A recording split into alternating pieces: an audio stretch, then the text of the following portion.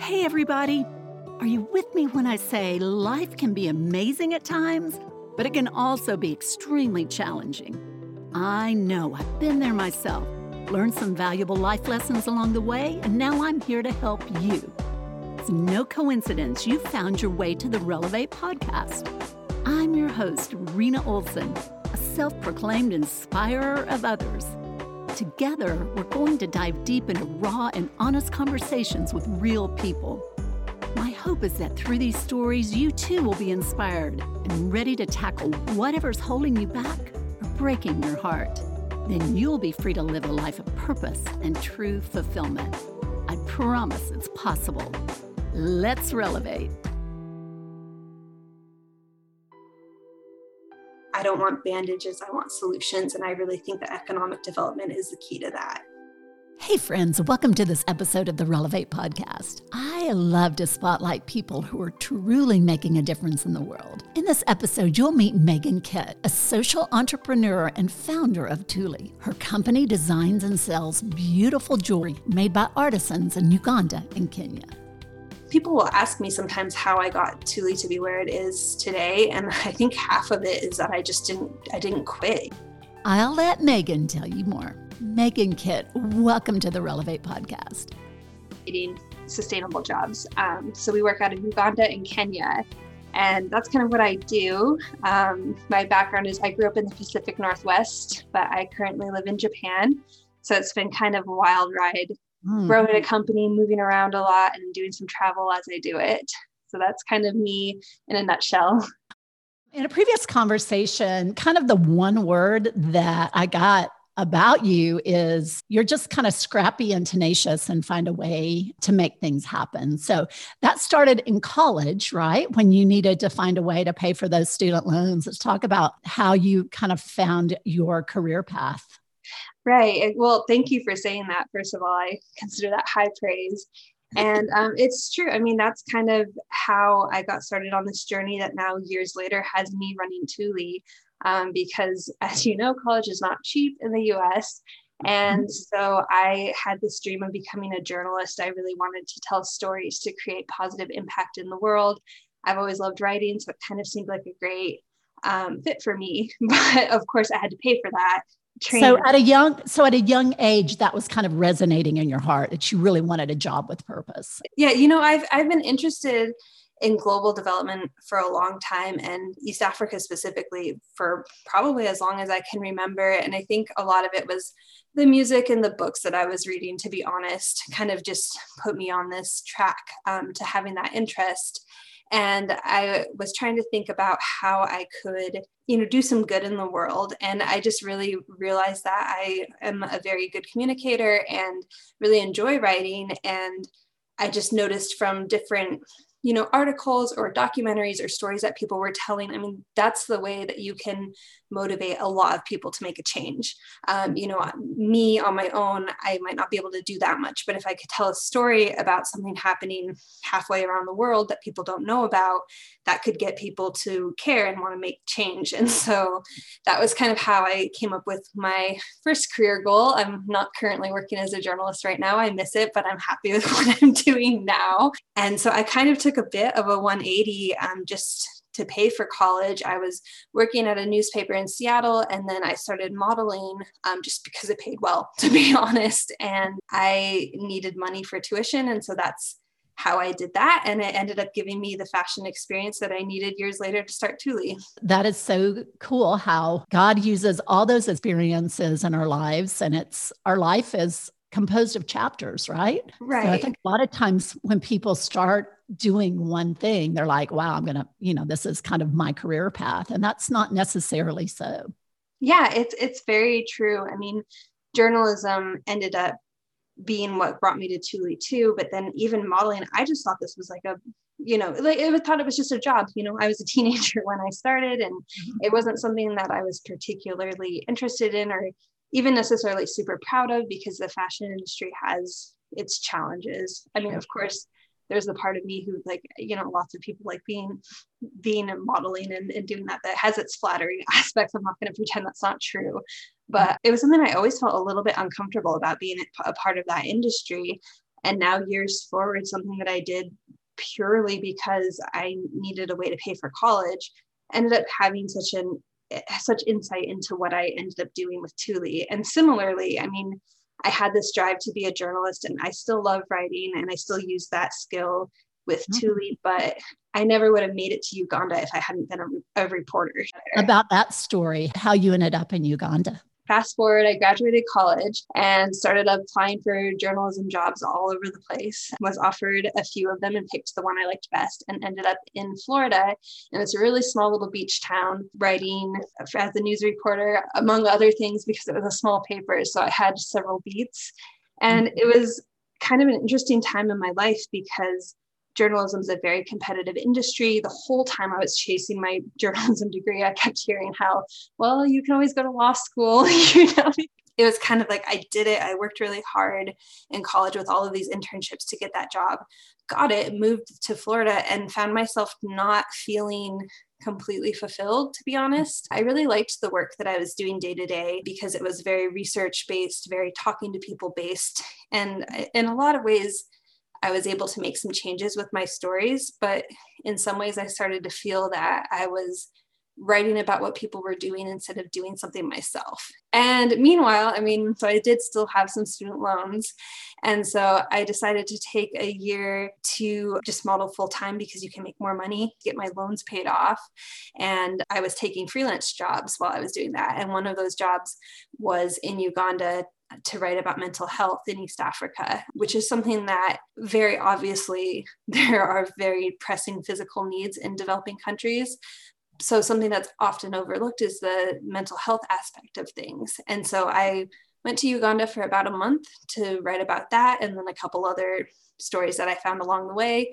And then while I was there, I started Thule. So everything just came full circle. Okay. Well, that's very cool. So let's talk about Thule and kind of your genesis on, you saw these women there that were creating these beautiful jewelry out of paper beads. Is that right? Yeah. So I was walking around in Kampala, but I was walking around in Uganda and met all of these women who were so desperate to work. Uganda, as a developing country, has a very high unemployment rate, especially for women. And so what these women would do is go to the local trash dumps and just salvage paper, cardboard, or whatever they could find and roll it into these paper beads and then cover it in this varnish that made it like waterproof and really solid.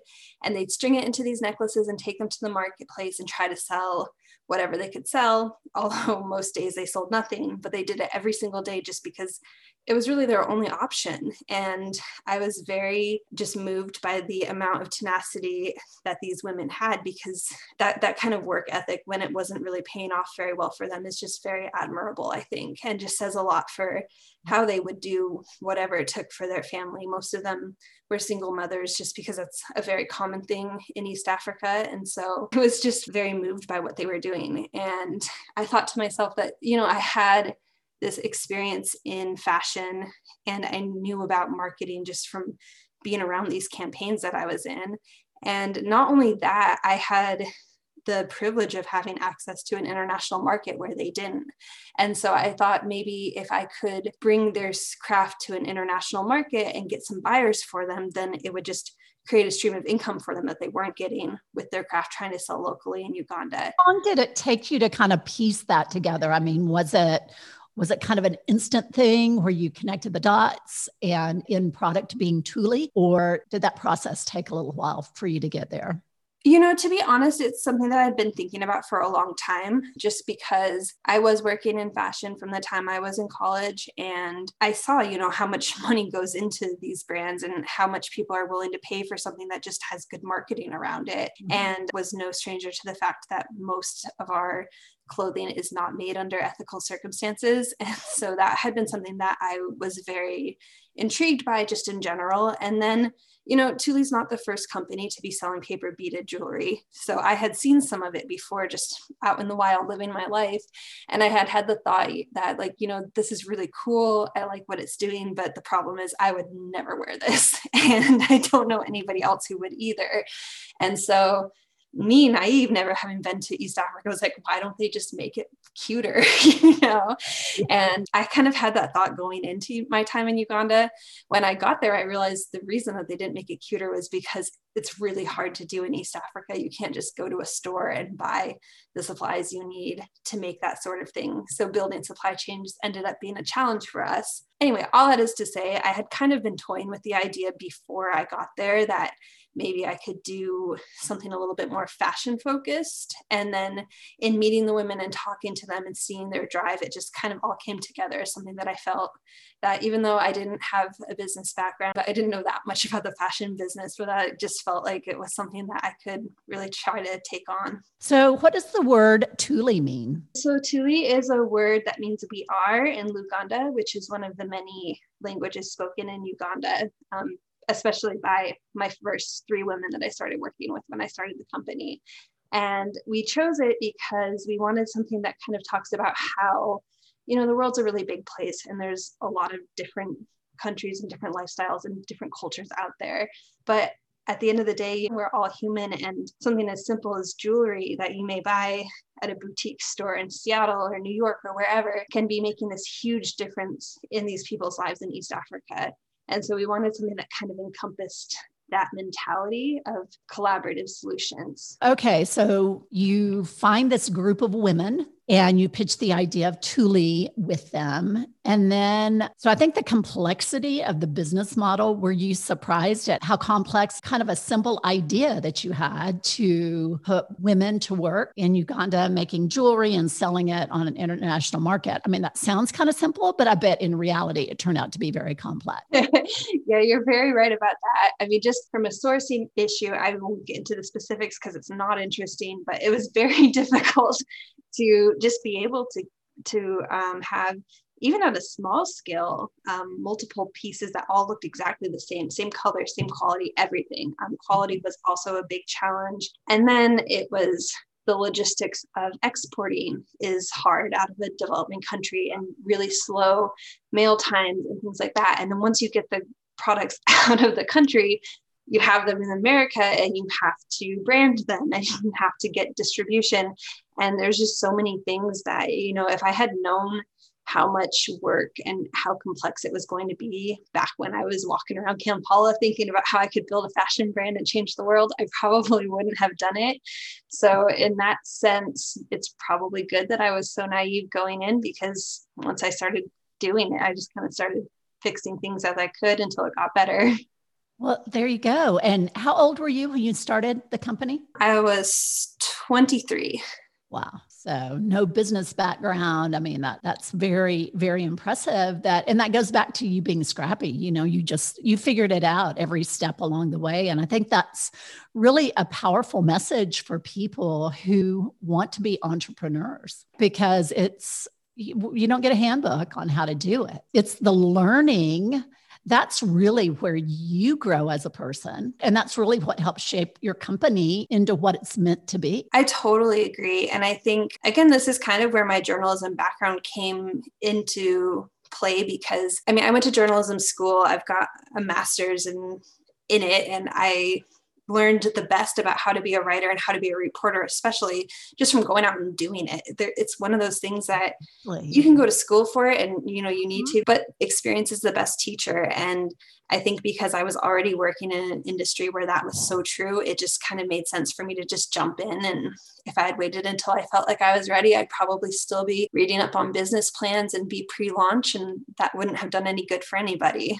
Analysis paralysis, that hamstrings a lot of people right there. You just overthink it. Yes, conversation, Megan, you said there is always a solution if you just keep pushing. Can you elaborate a little bit on that? Sure. So, kind of alluding to your last question, we've had a lot of things come up to land disputes where, the government has deeded multiple lands or has issued multiple deeds to the same parcel of land in a lot of places in Uganda. It's a big problem, and it wasn't intentional. It's just a matter of developing a developing country. It's very difficult. And so we've lost workshops based on that, down to logistical problems, and also just working with a remote team internationally. We've had so many times where it would have been really understandable for us to just quit. I mean, the year we just finished is another good example of that. I don't think anyone would have begrudged us for stopping in 2020.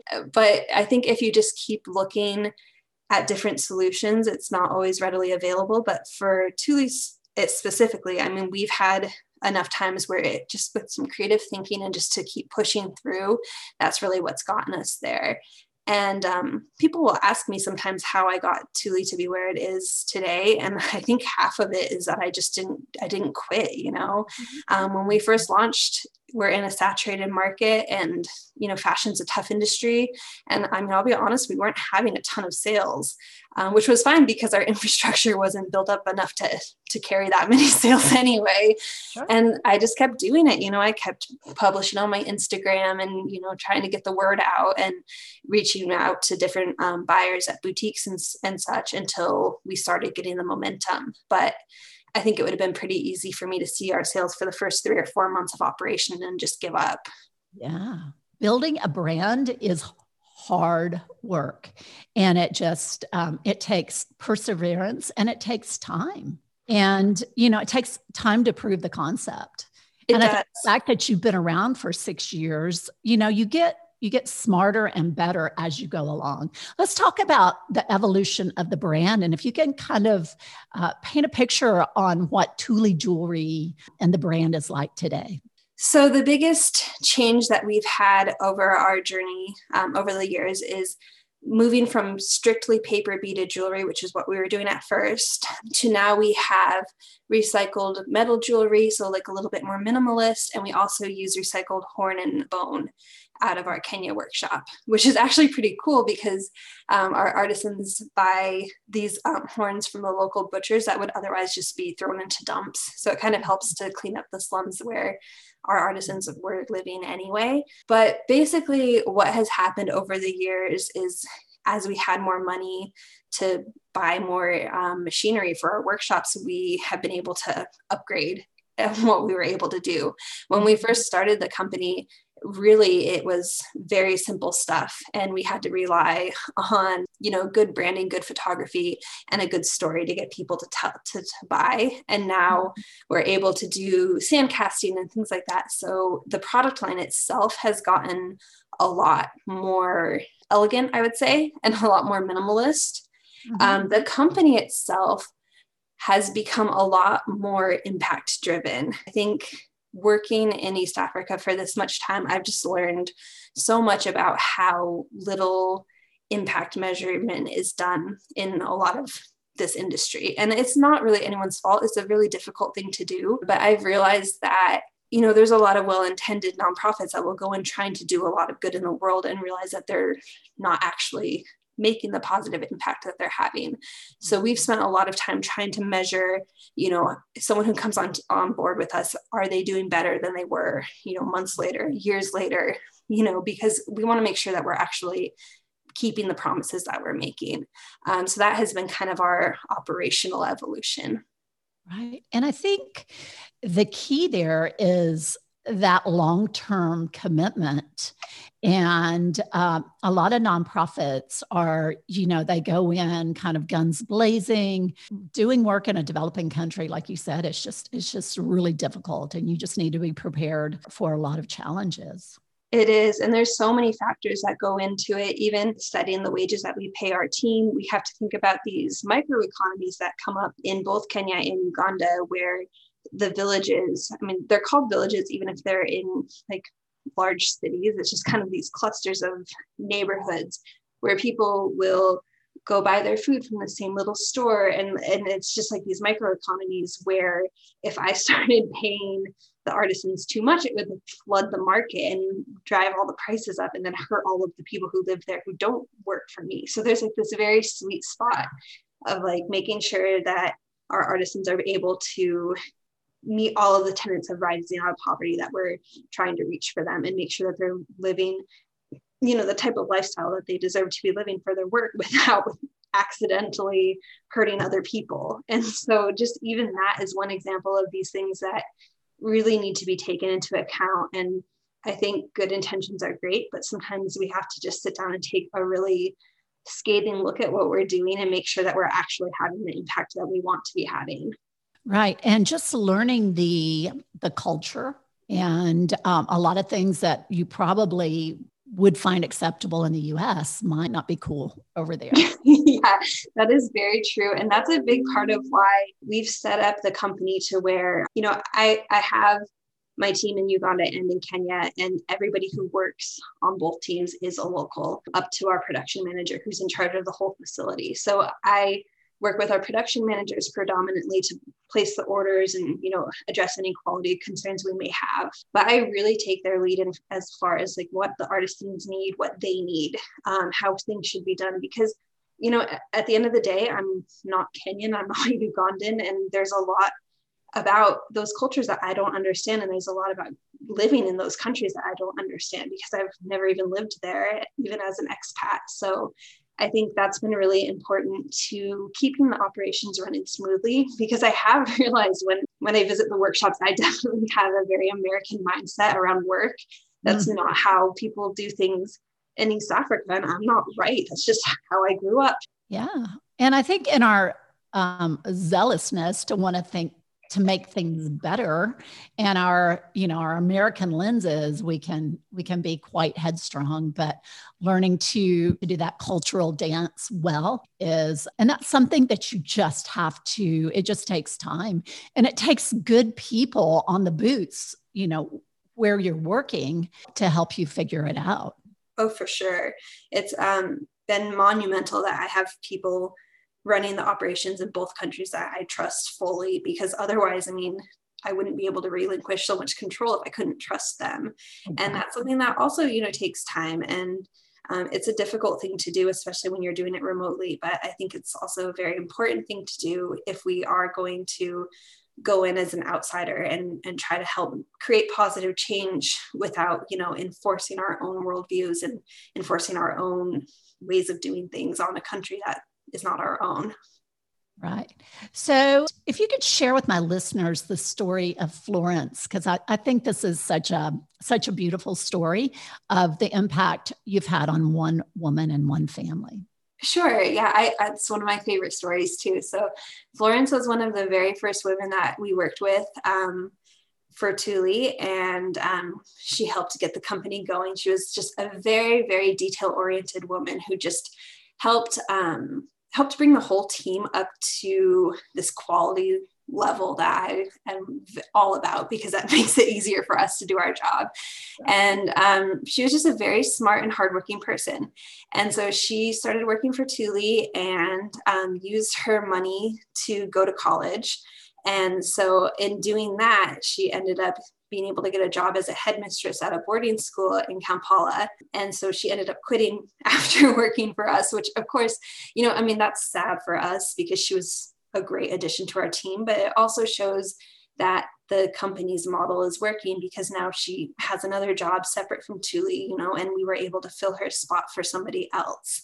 And that's kind of getting back to what you said about long-term impact is really what we focus the most on. I have noticed that similar companies or nonprofits will sometimes only focus on short-term work through fair trade jewelry or fair trade products. And the problem with that is, you may have a job temporarily and then sink back into poverty right after you don't have it anymore. So our goal is anybody who's leaving our artisan collective is doing so because they have something else where they don't need us anymore, just to break the cycle of any sort of dependency or poverty. And kind of along with that, it's really important to us to be able to fund educations for our artisans' children. I'm sure you're aware that in East Africa, that's not free. Education in Uganda and Kenya is quote unquote free, but there's a bunch of fees that you have to pay. And so a lot of people aren't able to put their kids in school, or if they are, it's kind of sporadic, which obviously is not a great way to get an education. And alongside that, in Uganda, especially where the official language is English, but that's not the most frequently spoken language, if you don't learn it in school, you become kind of unemployable. Right. And so we make sure that all of our artisans are earning enough to be able to send their kids to school all the way through university if they're able to get in. Once they finish university, they don't need to work for Thule because they can go get a job in the local economy. And to me, that's breaking the cycle of poverty, because it's making it so the next generation doesn't need a company like Thule. And really, I mean, my big dream would be that nobody needed something like Thule, well into the future. That is a big dream. And so you're able to provide scholarships? So right now, we are doing, for our artisans themselves, the wages they make is enough to pay for that tuition, as well as their other living expenses and just like opening a savings account and that sort of thing. But we also, because Thule is a social purpose corporation, which basically means we're a for-profit company that gives all of its profits away. So we take any profit that we have and put it into scholarship funds for people who don't work for or aren't children of our artisans. And so they're just people in the communities. So we funded educations that way as well through scholarships. Yeah. Well, and I would think the work that these women are doing as artisans has got to be, they're using their hands, they're using their creativity, they are providing revenue for the family. I mean, to me, it just sounds like really good, fulfilling work for a lot of people. I hope so. I mean, and I do know that the first time that I went to East Africa and every time since then, I've always been really struck by how most people that I talk to, Thule related or not, will ask me for advice about like work or like how they can work in America or how they can do business in America.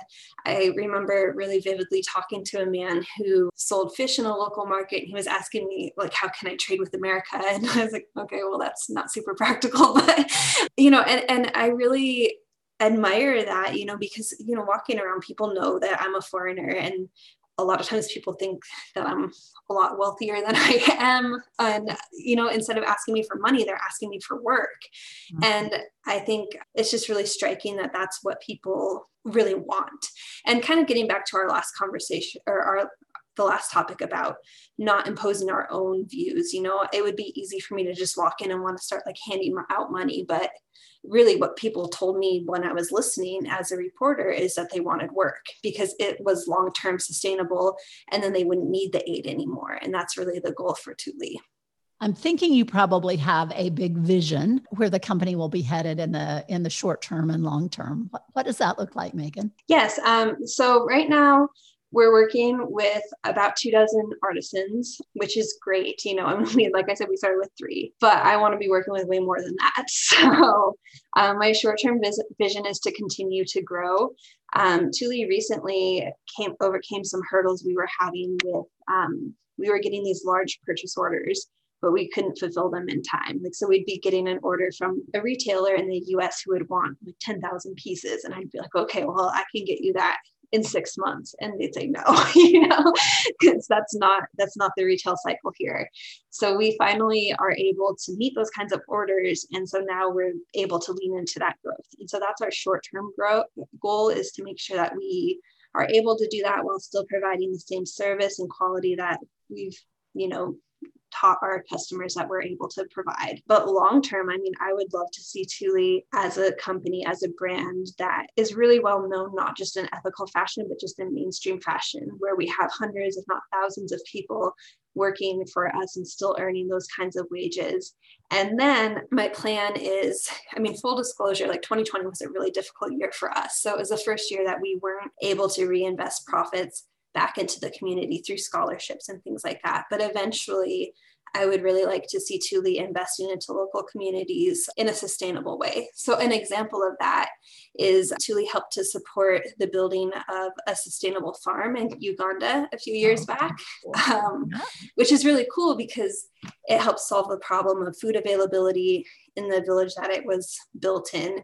And then once it was built and operational, it was able to generate its own revenue. So it created local jobs and then paid for those jobs just from its operations. Mm-hmm. So something like that makes a long-term benefit on the community, but also isn't necessarily dependent on increased aid.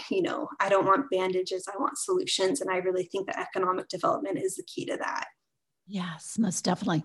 So in the case of that farm that you invested in, are you still involved with the ongoing operation of that business? No, we're not involved at all. We just gave the money and we didn't pay for the whole thing. So we just helped pay for for it, but through some connections that I had in East Africa, I found out about this project and met the person holding it up and met with him and really believed in what he was doing. And so we just helped give them some of their seed money so that they could, get the business off the ground and start operating. That's amazing.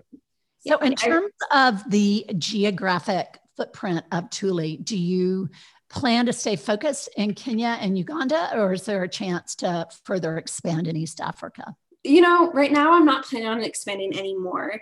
I get really tempted to, just because my husband and I really love to travel and we've been lucky to be able to do it. So I've gone to all these other countries and seen similar things and been like, oh, this would be a great thing for Tuli, in India or the Philippines or wherever.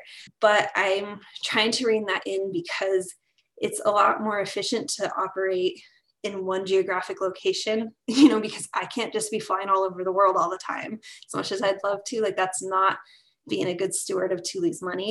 It makes more sense to start in one place and make as big an impact as you can. Then even expanding into Kenya was largely just a logistical choice. I really wanted to do our brass metal workshop out of Uganda, but the availability of recycled brass was just non-existent really in Kampala. And so I started looking into importing it from nearby Kenya. I mean, you can get there to Nairobi from a bus, but like the import fees were just so high that it would just make it so that it was cutting too much into the salary we were paying. And so I ended up going to Kenya just because it made more sense logistically. But I don't have plans to just go into every country necessarily. I'd rather have like a small concentrated impact. And then maybe one day when we're a fashion empire, we'll go other places. That would be great. Love that.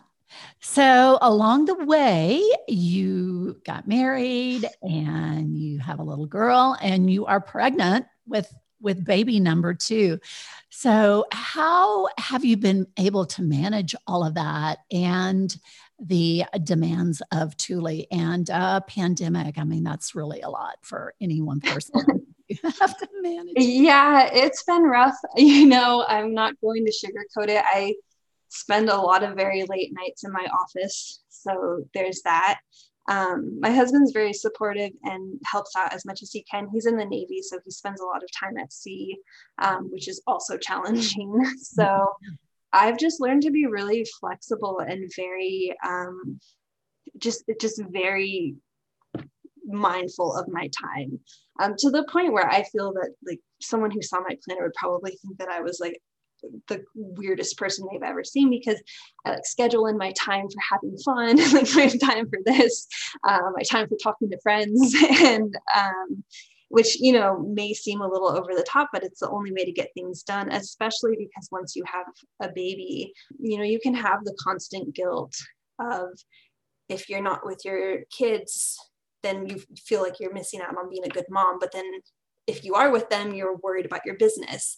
And so I've had to create some very strict boundaries, especially because I work from home. So there isn't really like I'm in the office and now I'm at home. I've just tried to find creative solutions to be able to manage my time well and to be able to focus solely on Tuli when I'm supposed to be doing that, and solely on my kids when I'm supposed to be with them. And it's a day-by-day thing. In 2020, especially with the lack of childcare, that was a challenge.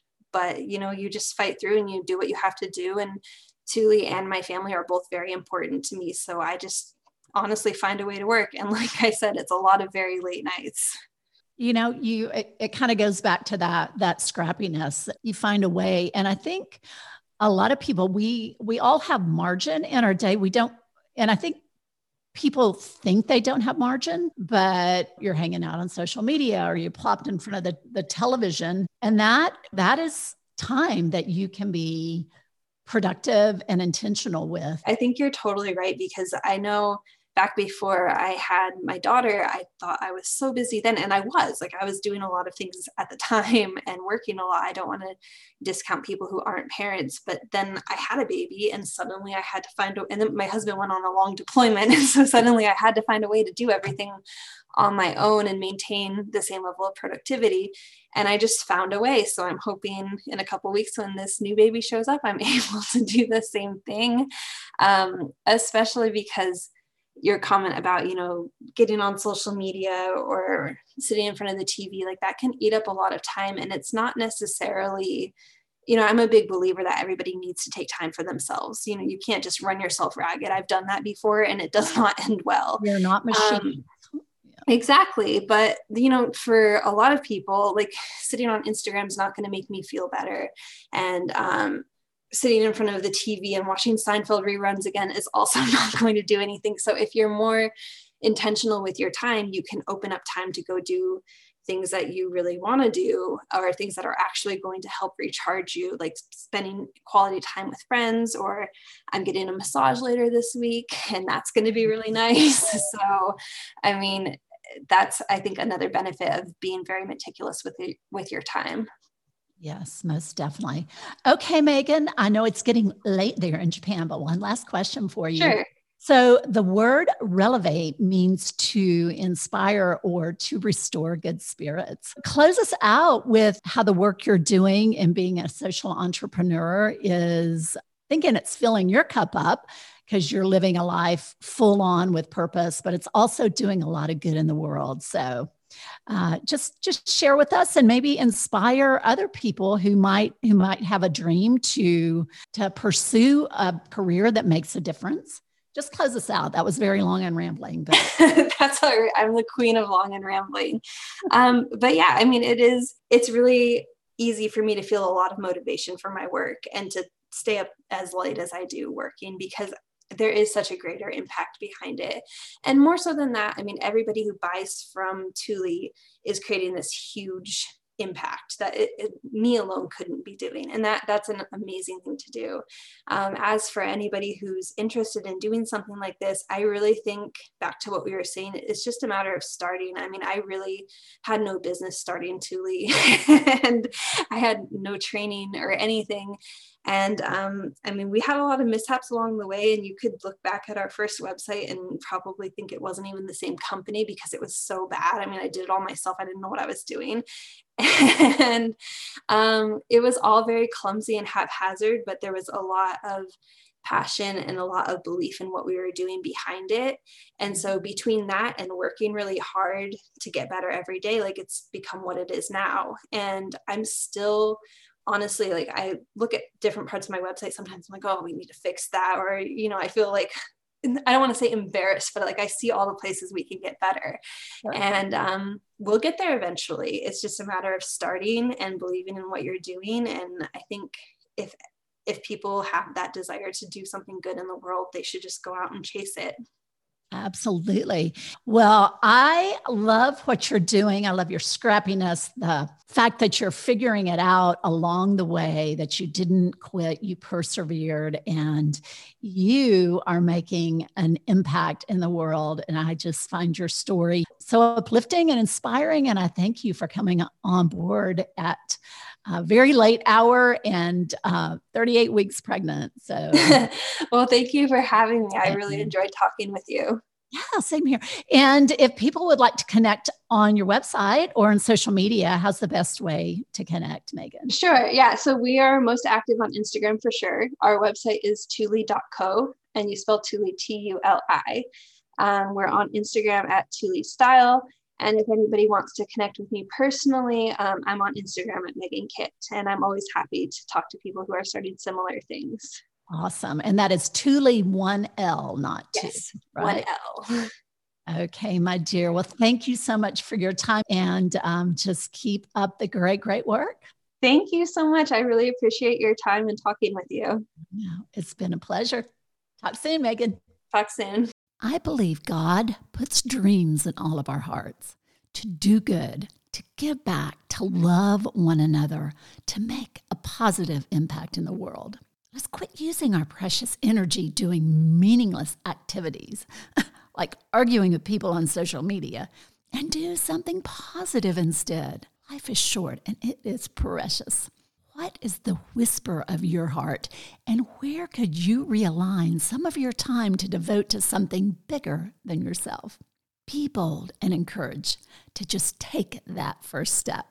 For inspiration, visit the Tuli website. That is Tuli, Tuli.co.